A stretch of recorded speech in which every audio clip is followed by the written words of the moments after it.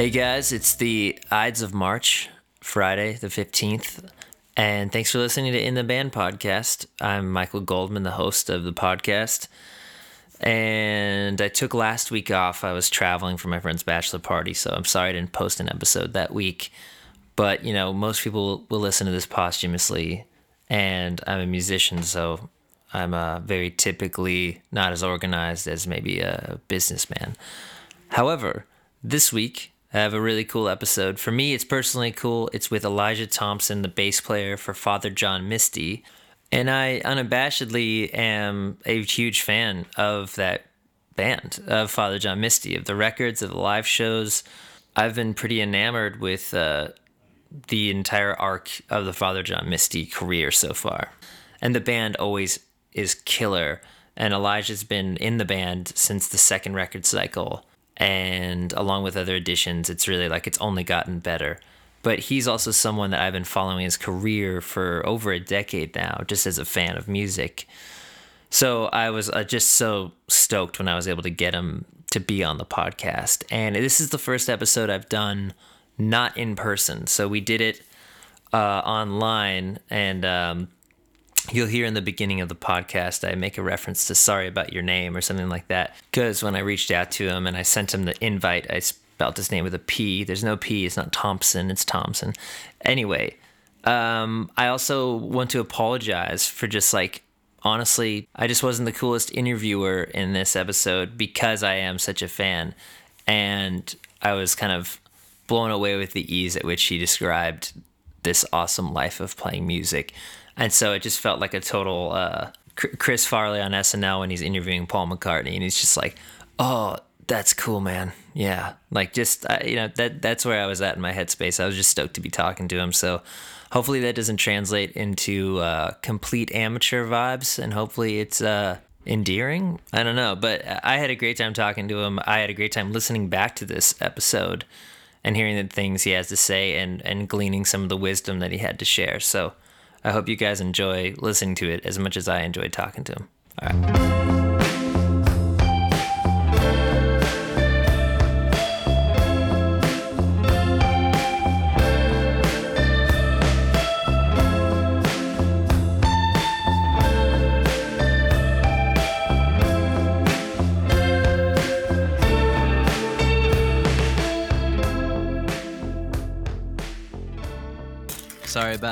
Sorry about the name. What do you mean? Oh no, that's fine. It's a very common error. I don't even really know why there's a P in there or why that's more common or whatever. Because to me it seems like it's the son of Tom, right? Yeah, Tom's son. Yeah. Well, is it Hunter S. Thompson or Thompson? It is Hunter. Okay. It's with a P. Yeah. It's definitely the more common version, but I feel like it's some kind of like Ellis Island, Yeah, fuck up. Yeah. I'm sorry. If you were to look at the etymology, it probably doesn't make a ton of sense with that. Yeah, I don't know. I haven't paid too much attention to it, but I have to remind people all the time. It's no big deal. Are you from Washington State? No, from California, from Riverside.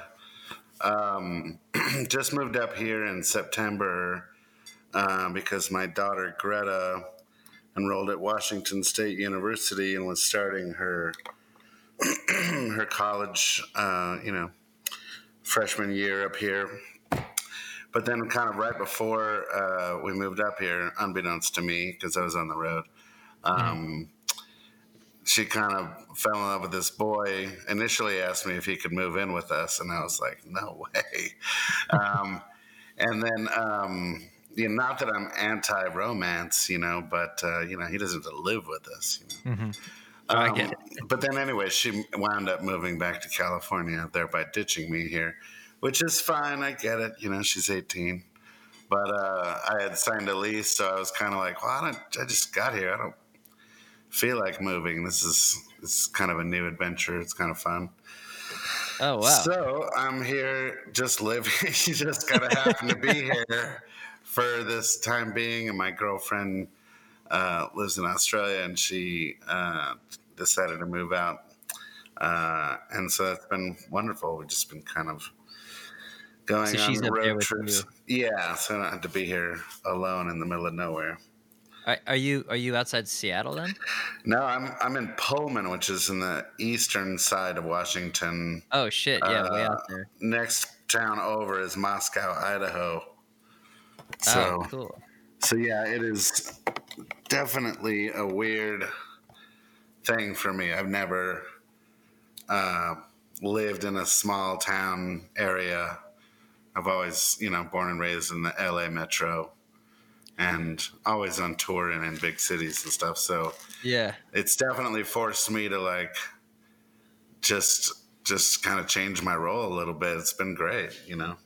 Yeah, what a what a random turn of events. It is. It's one of those things where like you're just like, okay, universe, I guess I'm supposed to be here.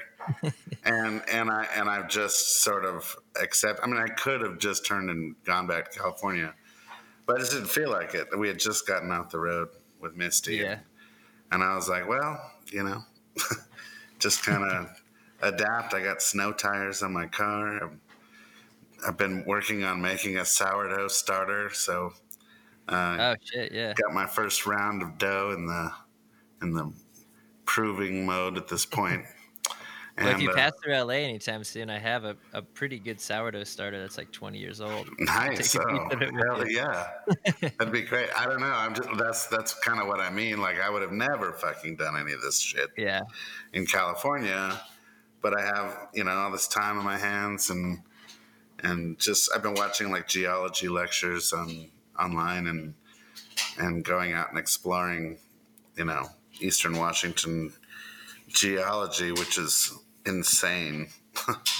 Kind of cataclysmic level stuff going on around here. So I just kind of was looking around, driving around, and just kind of going, man, what is this? This is insane. Like, so I'm a curious dude and just Yeah. started exploring and learning. So I'm an Geology. armchair geologist, which I think, most musicians are armchair everything because, particularly geology or shit like that, because you're just, spending half your life riding in a van, looking out the window going, Yeah. now, how did this happen? Particularly like southern Utah or like Colorado, those Mhm. places where you're just like, oh my God, this looks like upheaval. Yeah, Western Montana Yeah. to me is like you go from this crazy like dirt desert sprawl with like mesas into what is kind of like Idaho and Washington, like green mountains. Yeah. Yeah. I mean, that's kind of the thing, this zone. I mean, Idaho, I'm kind of right by the panhandle, so I'm really not that far from Western Montana. So Yeah. there's just this massive convergence of different climates and landscapes, and it's just fun to get into that stuff because I suppose California's got a bunch of shit like that too, but I'm used to that stuff down there. This stuff is Yeah. foreign to me. So Are yeah, you near Tri-Cities yeah, then? not far, about an hour away, hour and a half. My my the good friend is from there, and so many musicians have come out of Tri-Cities, Washington. Yeah, He's a punk rock. Kyle from our band, Oh, that's he was excuse actually me, keyboard player, yeah, is from Kennewick. okay. Yeah, that's where Isaac's from. That's Yeah, funny. yeah. Back in the day when I was playing with Richard Swift, we did a tour. Sorry, I'm closing people in here.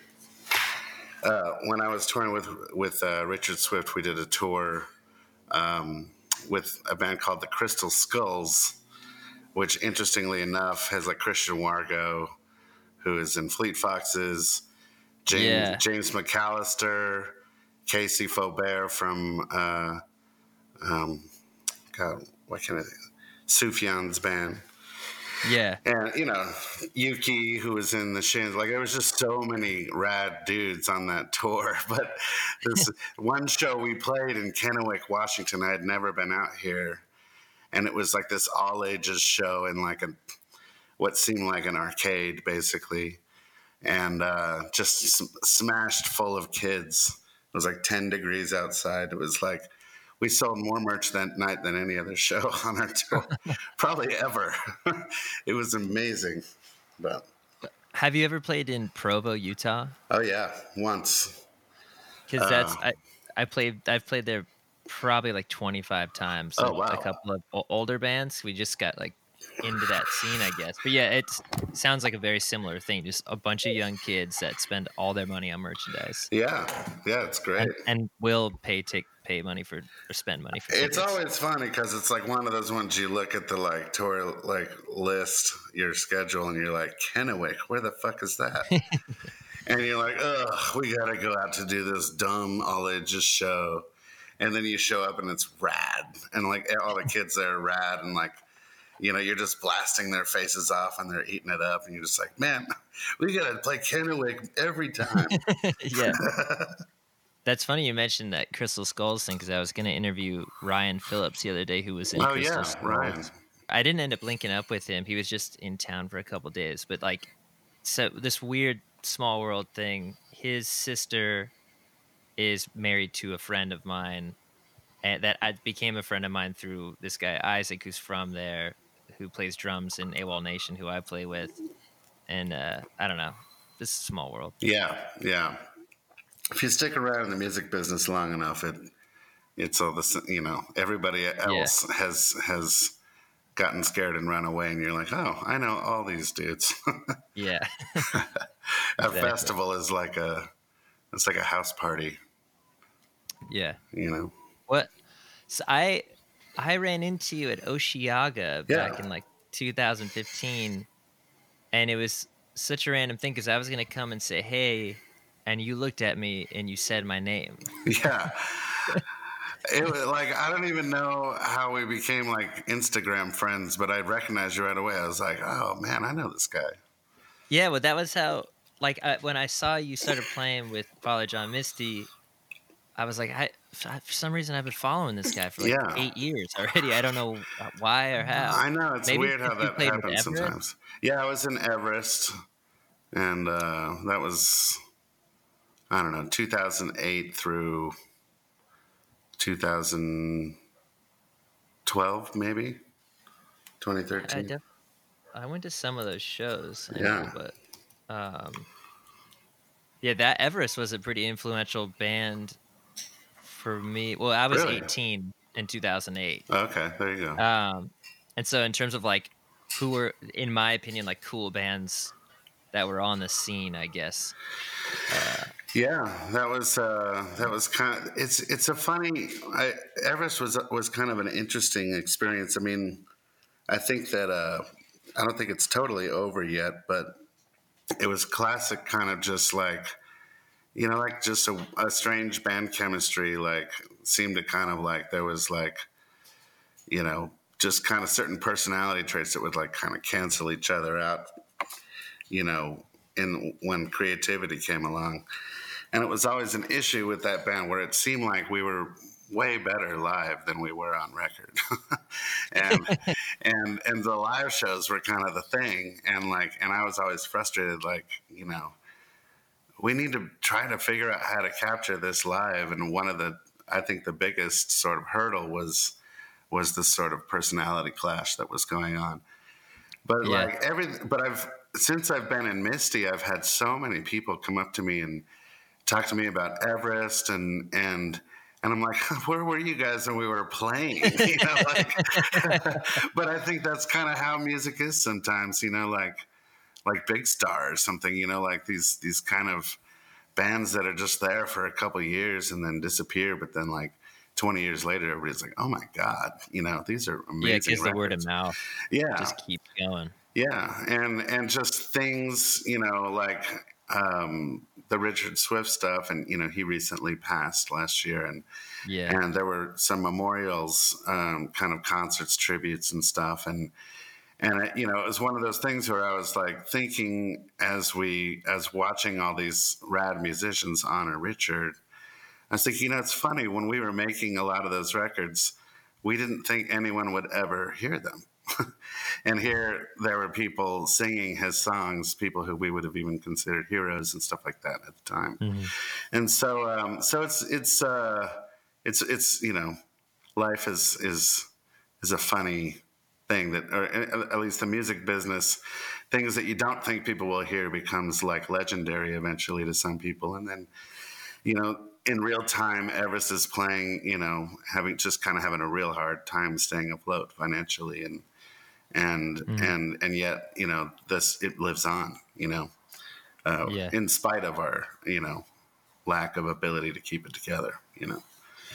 Yeah. So, I think that all those things just kind of like, it's a path that kind of Yeah. Richard Swift and Everest led to Father John Misty. And to me, this is a sort of, it's like the chemistry is just right. Everything's working. Everybody gets Yeah. along. There's mutual admiration from all the band about one another, and to Josh, and then back from Josh. I think it's very rare that I've ever been in a band where it felt like that. And That so, that's awesome. I yeah. mean, it seems like when I hear about situations that work out just like that, it seems like they always take a while to find. Yeah. Like the right incarnation. Yeah, it's like panning for gold. I mean, like, honestly, I look at it, I hate this sort of analogy, music to sports, but like, I've always been fascinated, kind of like a basketball team is like 5 guys, like average band size. Yeah. And, I've seen over the years, these attempts to put together these like super teams that just like in the Lakers case, like Kobe and Shaq era got beaten by like the Pistons. And it was Mhm. like this team that seemed unbeatable was beaten by just a team of scrubs that had chemistry, or Yeah. perceived scrubs compared to the Lakers. Yeah. And chemistry is the weirdest thing that you just because you put a certain amount of talented people in a band doesn't mean that it's going to have that vibe. In fact, Yeah. it's really hard to put that many talented people in a band because everybody's used to being the best guy in the band, and being in charge, and Dave Vandervelde has put out records of his own, and in this he's sort of has to like learn how to like help support Josh's vision, and but Josh hired Dave because he thinks he's a genius, you know what I mean? So it's like Yeah. it works both ways. Yeah. So Yeah. I guess if everyone allows himself to be humbled by yeah. everyone else, Yeah, and then when that happens, it's like role players, and then lead guys, or the sort of so-called coach on the floor, kind of point guard, or and yeah. then the star guy, that's scoring all the points. But everybody needs to be there to make it all work. Yeah. The hard part Um. about bands is that everybody wants it to be a democracy, and I just don't think democracy bands work very well. Oh man, I completely agree. If they do work, they work incredibly slowly. Yeah. Yeah, or it's doomed eventually. Like you can't have that many cooks in the kitchen for that. Eventually, somebody's gonna Yeah. feel slighted. Which is unfortunate because it sounds like a beautiful thing. It sounds like an idyllic situation, but Well, at least from my experience, it's like pulling teeth. I think a lot of times it just, like you said, it has to do with humility and like some sort of self analysis. Like I feel like I've worked well with guys because I haven't had an agenda to put out my own records. That I kind of value the idea of helping give a foundation to guys who naturally want to be a front man, or are good at Yeah. that, or just Mhm. have like, if I'm good at what I do, I can help them be good at what they do, but that required some sort of like, you know, understanding that this isn't about me. You know what I mean? Like, but I don't Yeah. care. Like, I don't ever want the bands that I'm in to be about the bass. You know, I think that a good bass player. It's like you notice it when it's gone. You know what I mean? Like, Yeah. not that you don't notice or something, but it's like ultimately, you're serving your purpose the greatest when everyone else can shine. Yeah. I mean, bass is specifically a funny instrument when it comes to that because my girlfriend, she'll joke about how like, yeah, you're playing this song for me, but I couldn't tell you what is the bass or what is Right. the keyboard here. Like it's just a thing that I'm hearing all at once, which is kind of awesome in one Well, in respect. certain music, it's the only thing you hear. Like in reggae or Yeah. R&B, it's everything else is kind of like, you know, accoutrement, comparatively. Where like Yeah. James Jamerson bass line, that's like the whole fucking song, Like, I don't know, like there's Yeah. that's like, that's the essence to me. Like, it should be Hmm. both. It should be essential and sort of invisible, you know. Yeah. Um and did you start playing bass as a kid? Well, my dad was a bass player. I tried not to play bass. I think when I was a kid, I started when Was it I family was, business? yeah, yeah. Well, there was a time where I thought I was the one in the family that didn't have talent. But it Mm. was really just, I don't know. Sometimes you just you find your thing and it just works. And that was kind of how it worked Yeah. for me. I didn't want to play bass because I didn't want to be constantly compared to my dad, who does. But I did anyway. And of Should I course, know who your dad is or you something? did? Oh, no. No, should I No, know? well, I don't know. Okay. He was in a Christian rock band in the 70s and 80s, and he was a good bass player. But I wanted to. I mean, he's passed away now, so I guess I can say this, but I just wanted to be way better than he was at whatever I did. So that was like a Yeah. tall order. Like, oh shit, I got to be better than this guy. Yeah. Anyway, my brother was already playing guitar, and I would say my brother taught me more about playing bass than my dad. But he was older, and he kind of was like, you know maybe someday you'll be able to play, but for right now, don't touch my shit. But one time when I was a freshman in high school, he wanted to play Van Halen's version of "Girl, You Really Got Me," the Kinks jam. Mm. And he was just kind of like, come on, if you please play bass so that I can do this. And like, it's super easy. Yeah. Any idiot can do it kind of thing. I'll teach you. So I did it and felt like, well, shit, I actually did play with drums and in a band, like it worked. Mhm.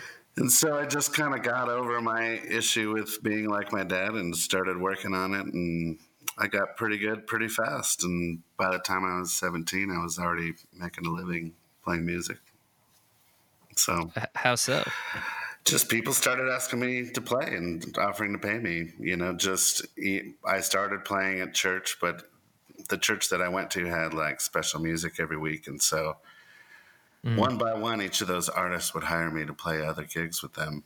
And it just kind of started from there. And like when I was 19, I got offered a full ride to USC, which I turned down because That's because I awesome. was like, I'm already gigging, like I don't need Yeah, I have my this, career. I really regret doing that, but they, Really? yeah, I mean, I just didn't. My parents were hippies. They were like, you don't need that shit. But Yeah. as an adult, I looked back and I just thought, oh my god, like that's the way people network and make connections Mhm. and It was for bass. yeah, that was kind of what I said. I said, they offered it to me because I was playing. I did go to like one semester of community college in Riverside, like crash course music theory, and joined a big band and played in a jazz combo and Yeah. did everything. No other classes, just music classes. And Mhm. our jazz combo went and did a few of these like jazz festivals and like competitions and won against all these big schools, like North Texas and USC and UCLA and all those. And it was like, what? We shouldn't have won. So that was, it's almost like a bad news bears story. Just a bunch of like, dudes without matching suits from Riverside just shredding.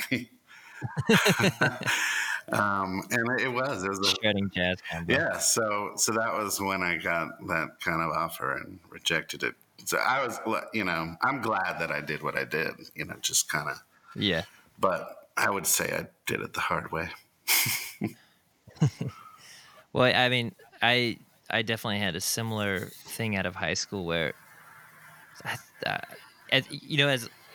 as a kid, it's like, oh well, I'll go to college for music because I want to play music. But then you get to 17 or 18, and it's like, do I really want to spend 4 years just practicing bass, Well, paying there someone also two hundred was thousand this dollars? thing of like, I would meet these dudes who would go off to Berkeley or whatever, and they'd come back and they, whatever. Not all of them. Some of them would come back kind of having lost whatever was magical about their playing. Like Totally. they were forced Yeah. to be too focused on technique and style and not enough about like how to find your own thing, you know. Well, that's like literally. I did a 5 week music program there as like a 16-year-old, and one of the instructors was telling me that I should not even consider the idea of like having my own sound or writing my own music until I've mastered like the greats and what they've done. Right. And I thought that that was such a backwards way of being creative. Yeah, well, I think that's kind of what they celebrate, and yet, you know, it's like, who do we venerate? Like I think of like Bob Dylan. It's like he's not Pavarotti. He's more famous Yeah, than Pavarotti, and I don't yeah, want him to sing like that. He's just got to be Bob. You know what I mean? Like, yeah, and so there's this sort of different standard if you take jazz mhm, out of the equation.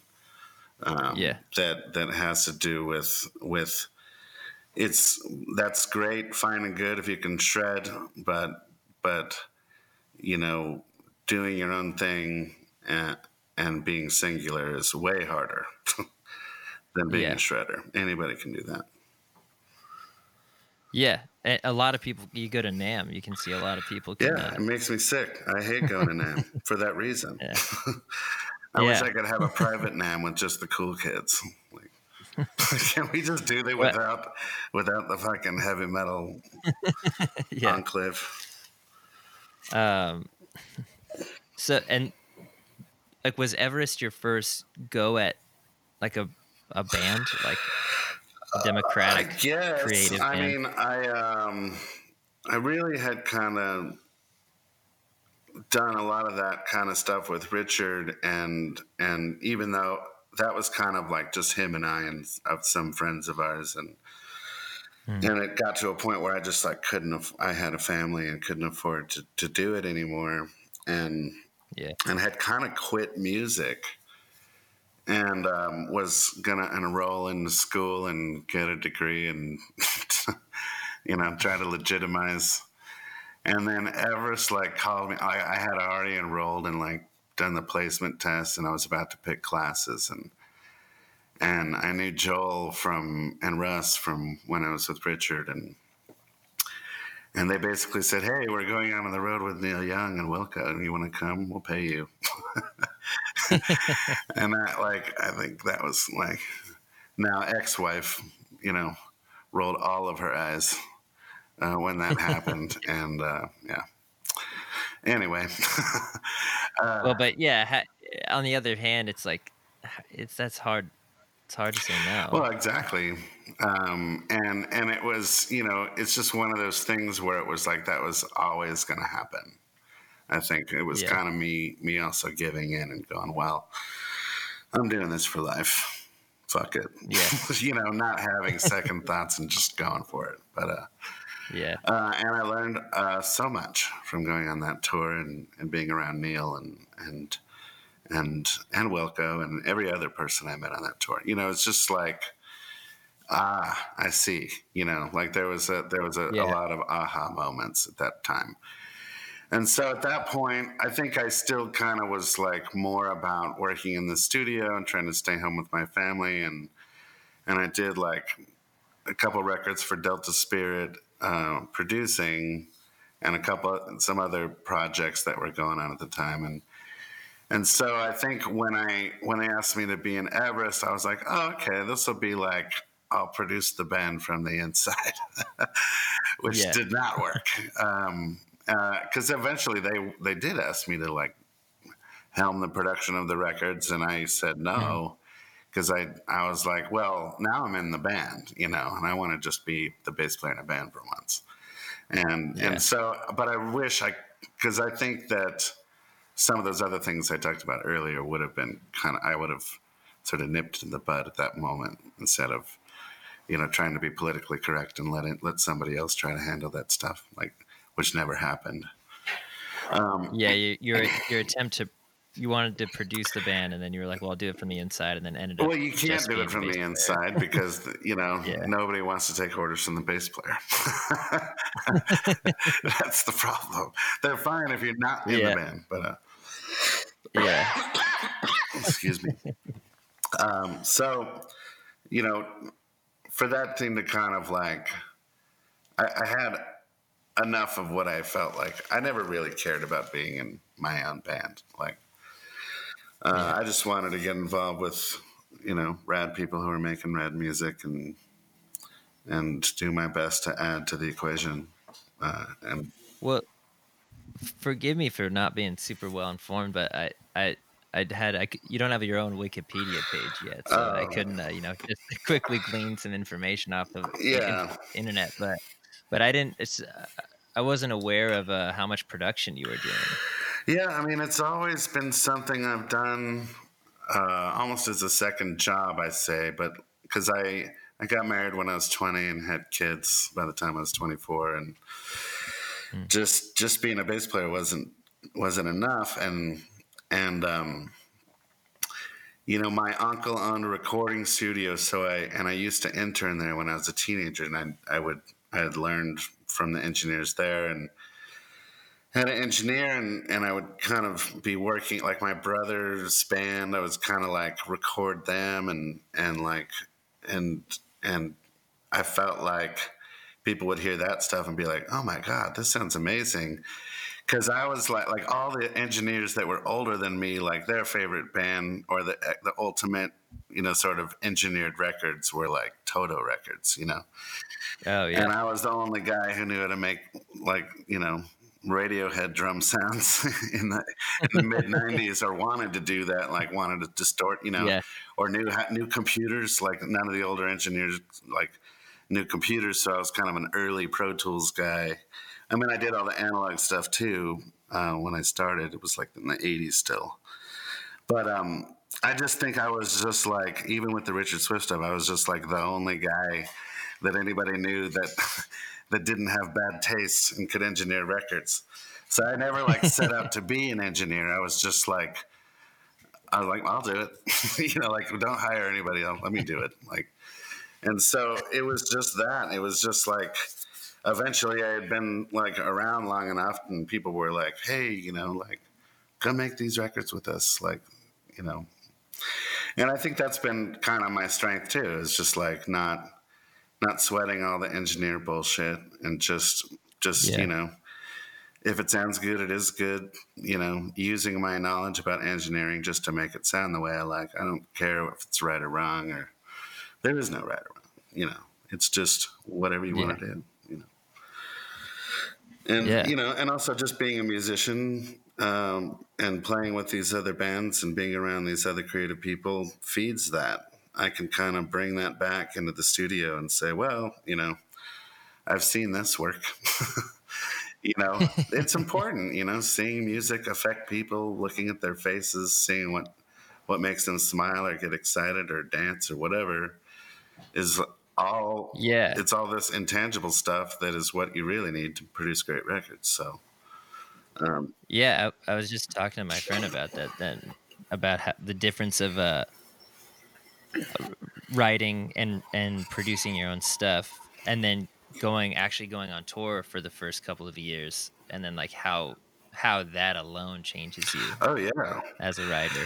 Yeah, I mean, and it should, I mean, this is the you're not this experience as an artist isn't supposed to be done in a closet. It's your response to the world, and Yeah. like, and one of the nice things about getting signed and becoming a touring band is that you go out and you run into other people who are more talented than you, and like, and Yeah. you go, damn, I gotta step up my game, stop just writing stupid songs about my ex girlfriend, like, Yeah. because there's just more to it than that. Like, and then you start going, okay, what's a great song? Like, what is it about this music that there's been so many times, I'm sure you've had this too, where I've been at a festival and just seen 57,000 people cheering for somebody I've never heard of and going, what is this?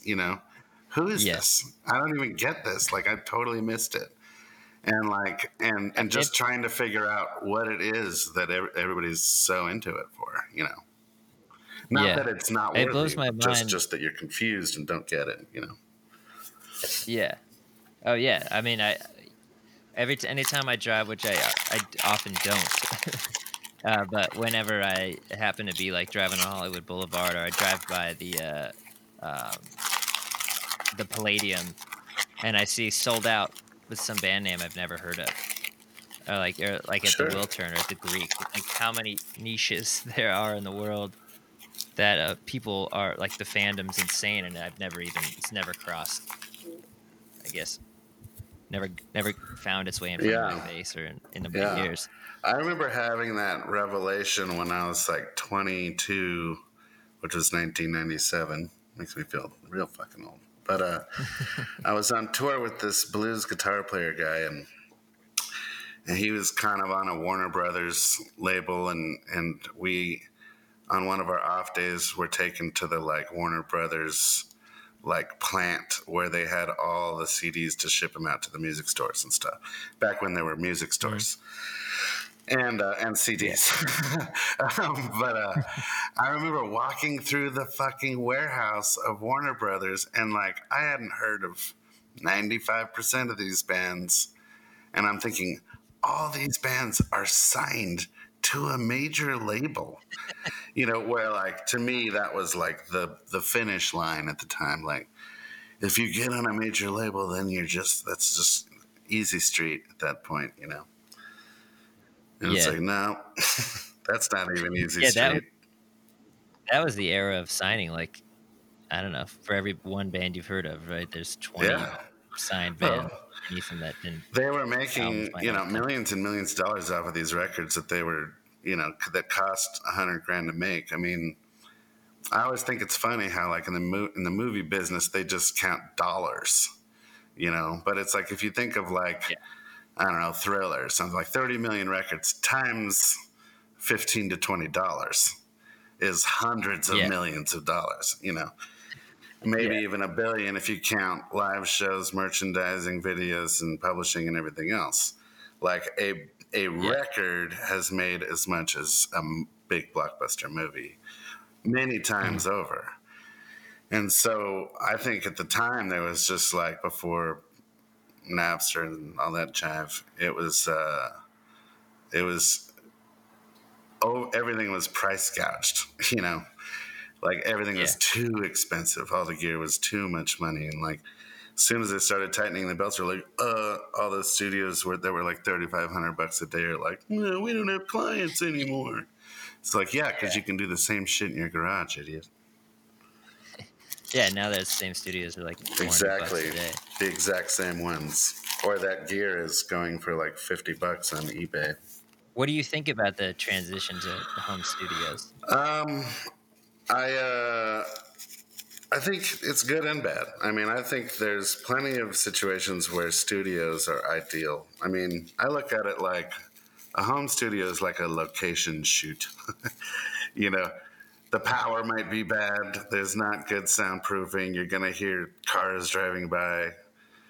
There's just Mhm. problems you have to deal with because you're not in a studio. And a studio is just a Yeah. controlled environment where all that shit's worked out already.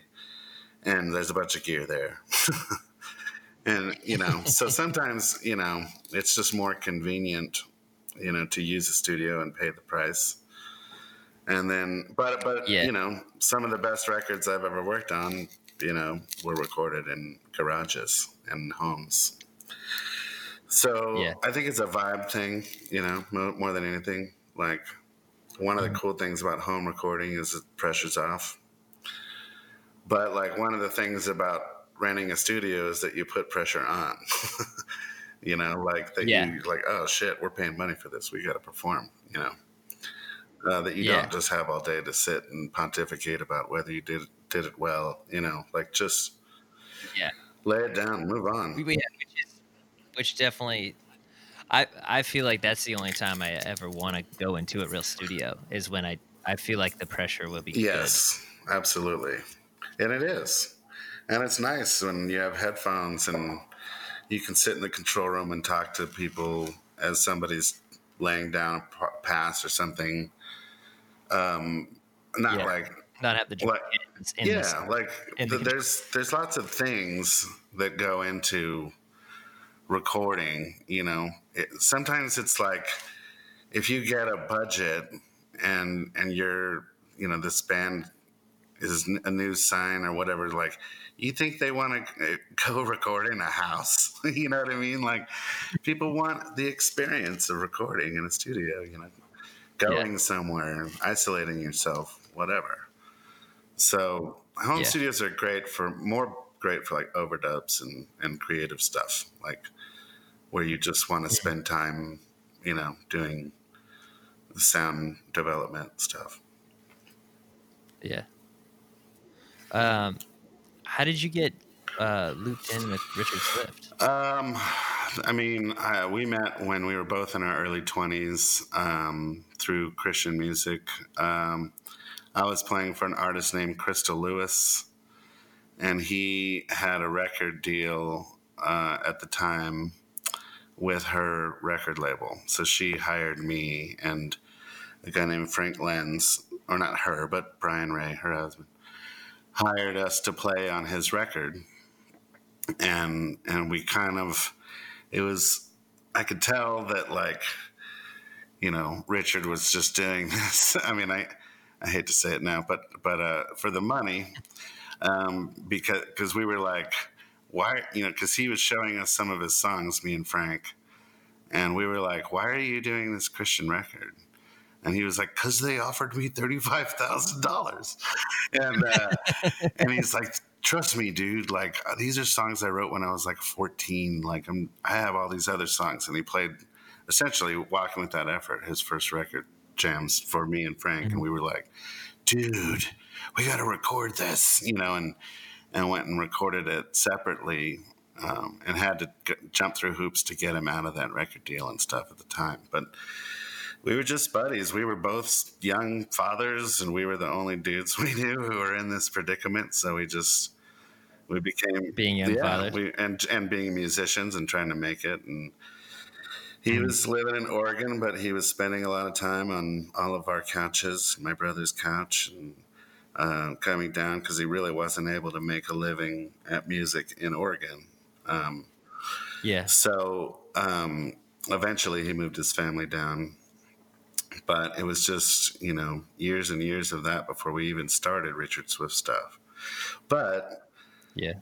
doing all those records, I mean, we were trying our best, trying to do great things, even though, you know, maybe I wouldn't show people those records right out of the gate. But Mhm. you know, when we did start making the Richard Swift records, we knew what we were doing, and when he first came out, people were like, whoa, who is this guy? Why is beyond his years? And why is this band so awesome? You know, but like we had been playing together in so many other gigs just for money Yeah. together, me, Frank, and Swift. And So you already we had that already chemistry locked. were, yeah, I mean, beyond anything that Detroit could handle, believe me. Like, I mean, I'm sounding arrogant here, but I feel like we came in there and blew the doors off from beat one. And that was kind of, you know, the easiest rise I've ever been a part of. I mean, it was all just word of mouth, and he just like selling out shows, and none of the people were our friends, you know. And like Yeah, that's that's when you're awesome. like, wow, how did we just do that, you know? but it's because the Yeah. music was great already. And Mm. with other bands, if it was more of a struggle, it was like, well, the music should be better. That's the hard part. It's not so simple. Just because you have the right label and manager and everything else doesn't mean shit. You still have to catch Yeah, fire really. and be compelling. You know. Yeah. I I always have this. I don't know. Being I'm born and raised in LA, and it's like there's so many weird little scenes, and I've played with a lot of people in many different genres, and there's obviously like personality wise big differences depending on the genre too. Sometimes a common thing that I hear so much from typically younger people in LA that have a band is them talking about how they want to sound specifically like bigger pop Yeah. bands. Or like, yeah, we want to sound like MGMT meets something like Yeah. that.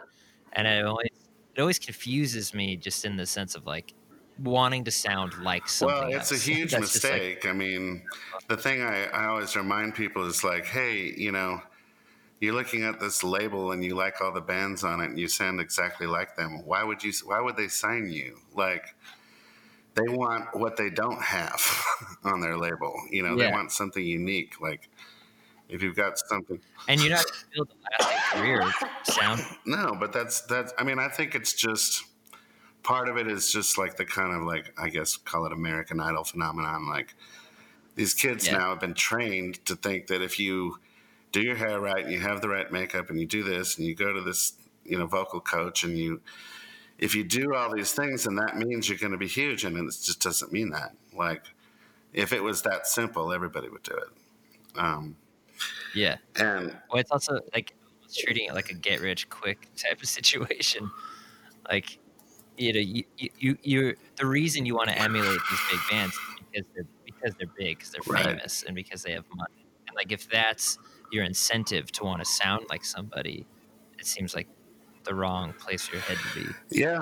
to be I an mean, how artist. many times have you heard people say, "Hey, go back and get the music, make better music," instead of, it's mixed wrong, or you should have gone to this studio, or you should have used this guitar, or whatever. Like, it's ridiculous. Like, everybody, if I just had 10,000 names on an email list, like, no, that's not it. Like, 10,000 names on an email list just means that people notice you, and that maybe is enough Yeah, to take a gamble. But, like, you know, and if you are kind of pushing the needle and making a waves in your own town, believe me, those labels will show up yeah, because they're looking for it. But they're not going to sign someone who's not just blowing people's minds already without their help. yeah, And it's not like they're sitting in a lab going, what's the next band we can create. yeah. Well, I think they're Well, actually maybe pretty I mean, in decent. that case, and I look, think I think some of them in the are, case of but pop music, yes, not but a I lot. think the only thing like, you can moneyball music, but only for like music that's destined for 13 to 17-year-old kids. Like, I think once Yeah, people get taste, and when we're talking about the greats, we're not talking about album sales. We're talking yeah, about, did you move the needle? Are you influential? Did you change the game? That's a mm, different story. That has nothing to do with sales. I mean, some of it does, but yeah, it's not. It's like, I don't know. Transformers made way more money than Pulp Fiction ever did, but which one's more relevant? You know. yeah. Who's gonna be? They're not gonna be talking No, about yeah, Transformers in and 50 so years. that can't be the measure. Success is Yeah, something. But if it's merely about success, then you have lower standards. But try yeah, to do art and make it popular, or do something unique that's never been done and be popular doing that. That is a tall order, and that doesn't happen that often. yeah. Um, and from Everest into playing with Father John Misty, was there a lull in touring A for you? little bit, maybe. Like, I played with the Wallflowers for a little while, and Jacob Dylan's solo. When Yeah, when literally was in that? between Everest and Father John Misty, to the point where I literally had to quit the Wallflowers to be in Father John Misty. But I saw the Wallflowers randomly twice, but I think it must have been right before you played with. yeah, basically, I think Russ, who was the lead singer of Everest, and I played some gigs with Jacob Dylan as like a for his solo stuff on a little run as the rhythm section. Russ is a really good drummer. Mm. And then he went off and did this kind of Wallflowers reunion thing. And then, I don't know, there was some kind of personnel change. So he asked us if we could jump in and play these few tours. So it was short lived, but that was kind of the in between. And then the Father John Misty gig came through David Vanderveld recommended me, and Noah, Josh's manager, had recommended me, and a few other people had mentioned my name to him. And he had seen me play with Everest opening for Neil, and knew me from the Richard Swift days, but we had never met. But basically, he just called me up and asked me if I wanted the gig, and I said, "Fuck yeah!" So that was it, which is nice. I love it that, like, you know, when a gig like that comes along, it's obviously the right thing if it just sort of falls in your lap, you know. Yeah, Like, if it's like that, like, hey, yeah, do for you whatever reason, everything I've tried to, when I've had to force things into existence, it's always blown up in my face, you know. yeah. Yeah, it And seems to work that way. yeah, Did you know Jeff, Ramuno I'm not at all? sure who is that. He was the bass player before you, um, in Father John Misty. Jeff Ratiti. Yeah, Oh, yeah, yeah, yeah. I didn't know his last name. I didn't know him. No, I didn't know. I had never even seen Father John Misty live when I Oh, okay. was asked to play in the band. I don't know uh, specifically what motivated Josh to change things around, but you know, it is what it is. I think every time I've hung out with Jeff, he's a great dude. Yeah, he was my stepbrother's guitar teacher when I was, like, in high school, Oh wow, and, and, his some of his early bands I checked out a couple times, and then I just was randomly at a Father John Misty show and saw him on stage and texted him, was like, "Wow, that's fucking crazy." And then when I saw yeah, and you were playing with them, and I was like, "I kinda know that guy. What's" yeah. It's stayed pretty much the same since then. I guess we added John, the piano player, yeah. after pure comedy because there was more of like a need for like a full time piano, Yeah, and then and a synth keyboard, B3 organ stuff, yeah. Mellotron.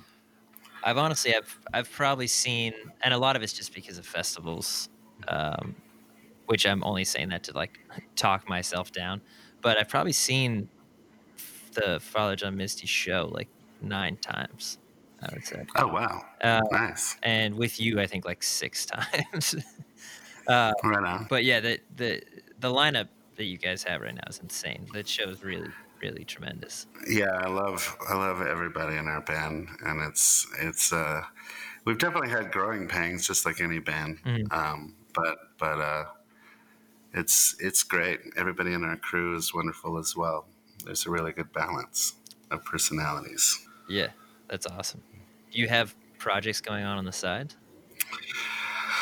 Um, Little things. I just finished or pseudo finished. You know how these things go. But David Vanderveld's new record, which we did in Orange County, kind of towards the end of last year, mostly. And it's really good. I'm really excited about that. I've been kind of taking it easy, but I've been just working on music here at the house in Washington, and I don't know. I think some stuff will come out of this for sure. Yeah. And I've been planning on doing kind of a, I don't know what else to call it other than a rhythm section record with my buddy Frank Lenz at some time in the near future. That's Just kind of, just just kind of. section music. I say that I want to refrain from calling it jazz because I don't think that's what it will be. Mhm. probably something closer to like Can or you know what I mean, like, or the Meters. Yeah. I don't know, like just kind of like groove oriented Yeah. stuff that's not cheesy and sounds cool Yeah. and isn't sort of self-aggrandizing. I'll do my solo, then you do your solo kind of stuff. Yeah. It's more about like musical landscapes. I guess Stereolab is maybe a good model Mhm. of what I'm thinking in my mind, but I you know, I without. hate to use this word, but just focusing on the vibe. Yeah, no, that's it. Like, and kind of like, I don't know, jamming but not Mhm. jamming, because I think there's something really beautiful about improvisation, but I think it so quickly teeters into wankery Yeah. without close refereeing. And so it's a matter of pushing the envelope without going over the cliff into wankery. Just scraping the ceiling. Yeah, that's kind of, at least conceptually in my mind, what I want to do. Yeah. But yeah, just kind of, we go back out on the road with Misty in June, and just take, we kind of went for almost like 4.5 years straight ish, 4 years I guess, with a few little breaks in there. So this is the longest extended break that we've had, Are you and it feels you're, feels you're good. enjoying it? I am, but I really love being on the road. Sometimes I feel like I'm going to lose my mind because I just am used to being on the move. But I've just, resolved to doing road trips with my girlfriend and visiting national parks and things like that. And that's kind of been, just touring by myself without music, Yeah. Uh, which is really fun. yeah. Do you see yourself? I mean, I I actually never asked anybody this, but do you see yourself like how long do you see yourself being a touring musician? Forever. Yeah, just until you can't. I don't know why I would stop. I mean, really, anybody, if you look around, nobody stops. Yeah. Neil hasn't stopped. Nobody stopped. Yeah. I mean, and even if you do try to stop, you're coming back. Yeah. Like, it's just, I don't want to fight it. I love making records. I love being on the road. I think they're very different things. And yeah, sometimes I get burned out of being on the move that much. And when I am, I come home and I'm creative and work in the studio and work on different other creative projects, and that suits me fine. Because I kind of then I get bored doing that stuff, and I'm like, I want to tour again. Yeah. And it's just I switch back and forth, and it's a nice balance. Yeah, you gotta be pretty good at you gotta be not just good at handling change, but almost like better off. I mean, really, like I said, my dad was a musician, and we had a tour bus parked in front of my house when I was a kid, and his band owned their own bus. And it was parked at our house. So this is basically normal to me. Yeah. I don't, a year spent not traveling is a wasted year in my mind. So it's, it's just in my blood. I don't know what I can say. Like, I love it. I meet lots of other musicians who, like Swift included, who's like, oh, I just need to like stop doing this for like 2 years. And I'd be like, really? I love it. Like, what a way to make a living, you know? Yeah. I mean, I always go back to anytime I feel myself starting to complain about anything, I always try to remind myself that it's the best job that there is. Yeah. And it's not just the music, it's all the people you meet and the places you go and what you learn about humanity along the way. Like, Yeah. it's all of it. It's such a unique thing that we do. Like, And it's a pretty you know, amazing thing to be able to meet people in weirdly intimate ways in yeah, all because over the world. yeah, tourists are not welcome. I guess I don't like them either. So like, but we're not tourists. We're invited guests, and they treat us differently. Yeah. It's And they want to show us the cool restaurants and what's special about their town. And so in that way, I feel like we're like the most prolific travelers of all time. yeah, when I really do. there's a big like opening of like wanting to share and open up. Yeah. Who And they're usually drunk yeah. or stoned or something else. Like that almost famous, of going to the party in Kansas and bang with the regular folks, Yeah. the normies. That's part of it, like we're all normies. We were once people looking at people who were doing this and going, how do I do that? Yeah. How do I position my life to be doing that? Mm. Because if I could pull that off, I might as well have won the lottery. Yeah. Yeah. And do you like it more, or it just stays constant? I like it more when all the ingredients are right. I Yeah. guess Yeah, if that works, that's you that's don't a want to whole trick stop. question, because when you have the right situation, then it doesn't seem to get old. Right, exactly. And I think that it has to do with just kind of your musical philosophy from the ultimately that leads you to the people that you collaborate with. Just like what's important, what are you doing music for? What's the and you wind up hanging out with all the people who you know it's their worst nightmare to merely be style over substance. And like you want to do something that matters, even though you probably want to achieve it. It's just that that's your standard, and you press that higher and to the greatest of your ability, you know. Hmm. And when you do, I just believe when you do that, you kind of wind up surrounding yourself with the same kinds of people. Well, it's worked that way so far, but if I ever start hating it, I'll certainly stop doing it. But I don't think so. I'm glad you're so stoked in the Father I Missed You band, and that's a good fit, because I hope Yeah. you guys never stop touring. I like the show a lot. Well, I didn't even start that gig till I was 39. So, like, it's funny. There were many times where I thought my musical career was over, and it's just music won't let me go. So I just keep going. Do you have, because I've definitely felt like if a gig ends, I've definitely felt like, oh shit, I probably won't ever get one again.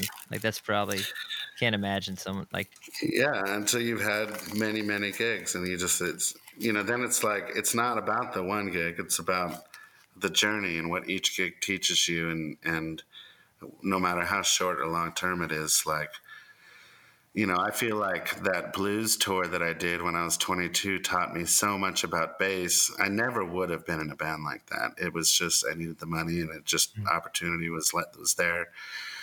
But there's something about playing Texas blues in a trio, a la Hendrix, Cream, yeah, essentially Zeppelin, where when the guitar player starts soloing, the bass player has to basically do everything, yeah, comp the whole song, and being forced to do that for a year every night taught me a lot about the neck. Like I knew the neck upside down and backwards, and by the end of that tour. yeah. That's And that's I was never afraid of playing live again.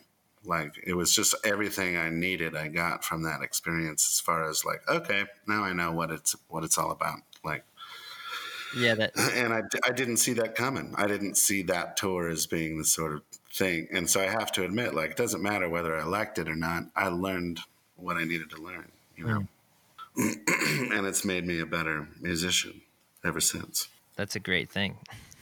Yeah. So Thank I've you. stopped even questioning everything anymore. I just like, it's more about just the flow of life. Like if one door closes, another one opens. And I know that sounds stupid and cliche and like something you see on your mom's wall in the bathroom, but like it is true. Like, Yeah, and you never know like I think of like Nels Klein. I think it was like 50 or something when he joined Wilco, yeah. and had been a guy. I saw him with the God, what was that band called? Why can't I think of? Oh my god, kind of a cow punk band from the '90s. Uh, Geraldine Fibbers. You ever heard of that band? Yeah, I saw Nels playing with Geraldine Fibbers in some shitty club in Seattle in 1996. He was the first guy I ever saw that used a matchless. I was like, whoa, a matchless. oh, cool. But and then years later he's in Wilco, but it's like he's in Wilco because he's Nels Klein and he did all those other rad bands. You know Yeah, what I mean? And it's like you can't undo that. Like that's Wilco wanted him because he already came to the table with a bunch of stuff to offer. Yeah. Well, and we don't have to get into talking about Wilco at all, but that his addition to the band was like such the weirdly perfect fit, Yeah, the lead guitar player. yeah, and they had been a band that had chemistry issues for a long time, and eventually it got solved. And it has nothing to do with whether or not those other people were talented. Jay Bennett was so talented, Yeah. and a genius, but for whatever reason, it was difficult for them to work together. So Yeah, it's I think when Nels Cline joined the band, or right after that, is when Jeff Tweedy said something about it being the best. He finally found the incarnation of the band that he's always wanted. sure. Sure, and Tweedy isn't going to try to steal, Nels isn't trying to steal Tweedy's thunder. Yeah. In fact, there's just a perfect little envelope for him to be Nels. Yeah. And isn't that what we all essentially want? Yeah. Is a place where we're actually wanted for what we uniquely do, and it works for the band that you're in. Yeah. That's the ultimate, I think. Because I always think about that with Radiohead too, like. Phil Selway is by no means the greatest drummer in the world, but I don't want another drummer in that band. No, it would kind of Like- be devastating if they I like if it was just like whatever Josh Freese or something, it wouldn't be right. Yeah. Like there's something about that push and pull, and that the kind of every personality in that band has a sort of unique sort of feel, and I don't think it would work. Even if it is a struggle, to have to deal with some of that stuff, like that's part of the sound. Yeah. Charlie Watts, Ringo, Larry Mullen. I mean, the list goes on of like, it doesn't matter if you're the shredder. It just matters if you're the right thing. Yeah, totally agree. I'm gonna try this just because I've never used this Zencaster thing to do this, and Yeah. I've got these options here. Did you hear? Did you hear that? Yeah. Nice. It gives me a couple of these little cues. They're pretty great. And now, deep thoughts. Yeah. And this is for you to open up now. Does that just keep going? Okay, I got that. Anyway, Nice. I just had to figure it Yeah. out. Well, thanks for talking to me, man. No problem. Thanks for having me.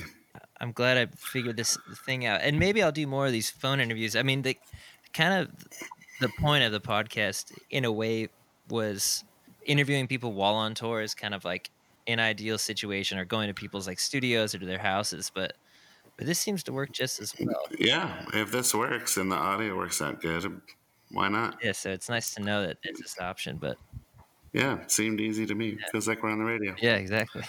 We're live. I'm broadcasting this live to thousands. Oh, cool. Wow. Holy shit. Yeah. Hello, everybody. I'll let you go now, but All right. Well, thanks for having me. I'll see you at some festival in the future, I'm sure. yeah, I'm sure. Yeah, I hope you guys. All right, man. All right, bud. We'll talk to you soon. All right, see you. Bye.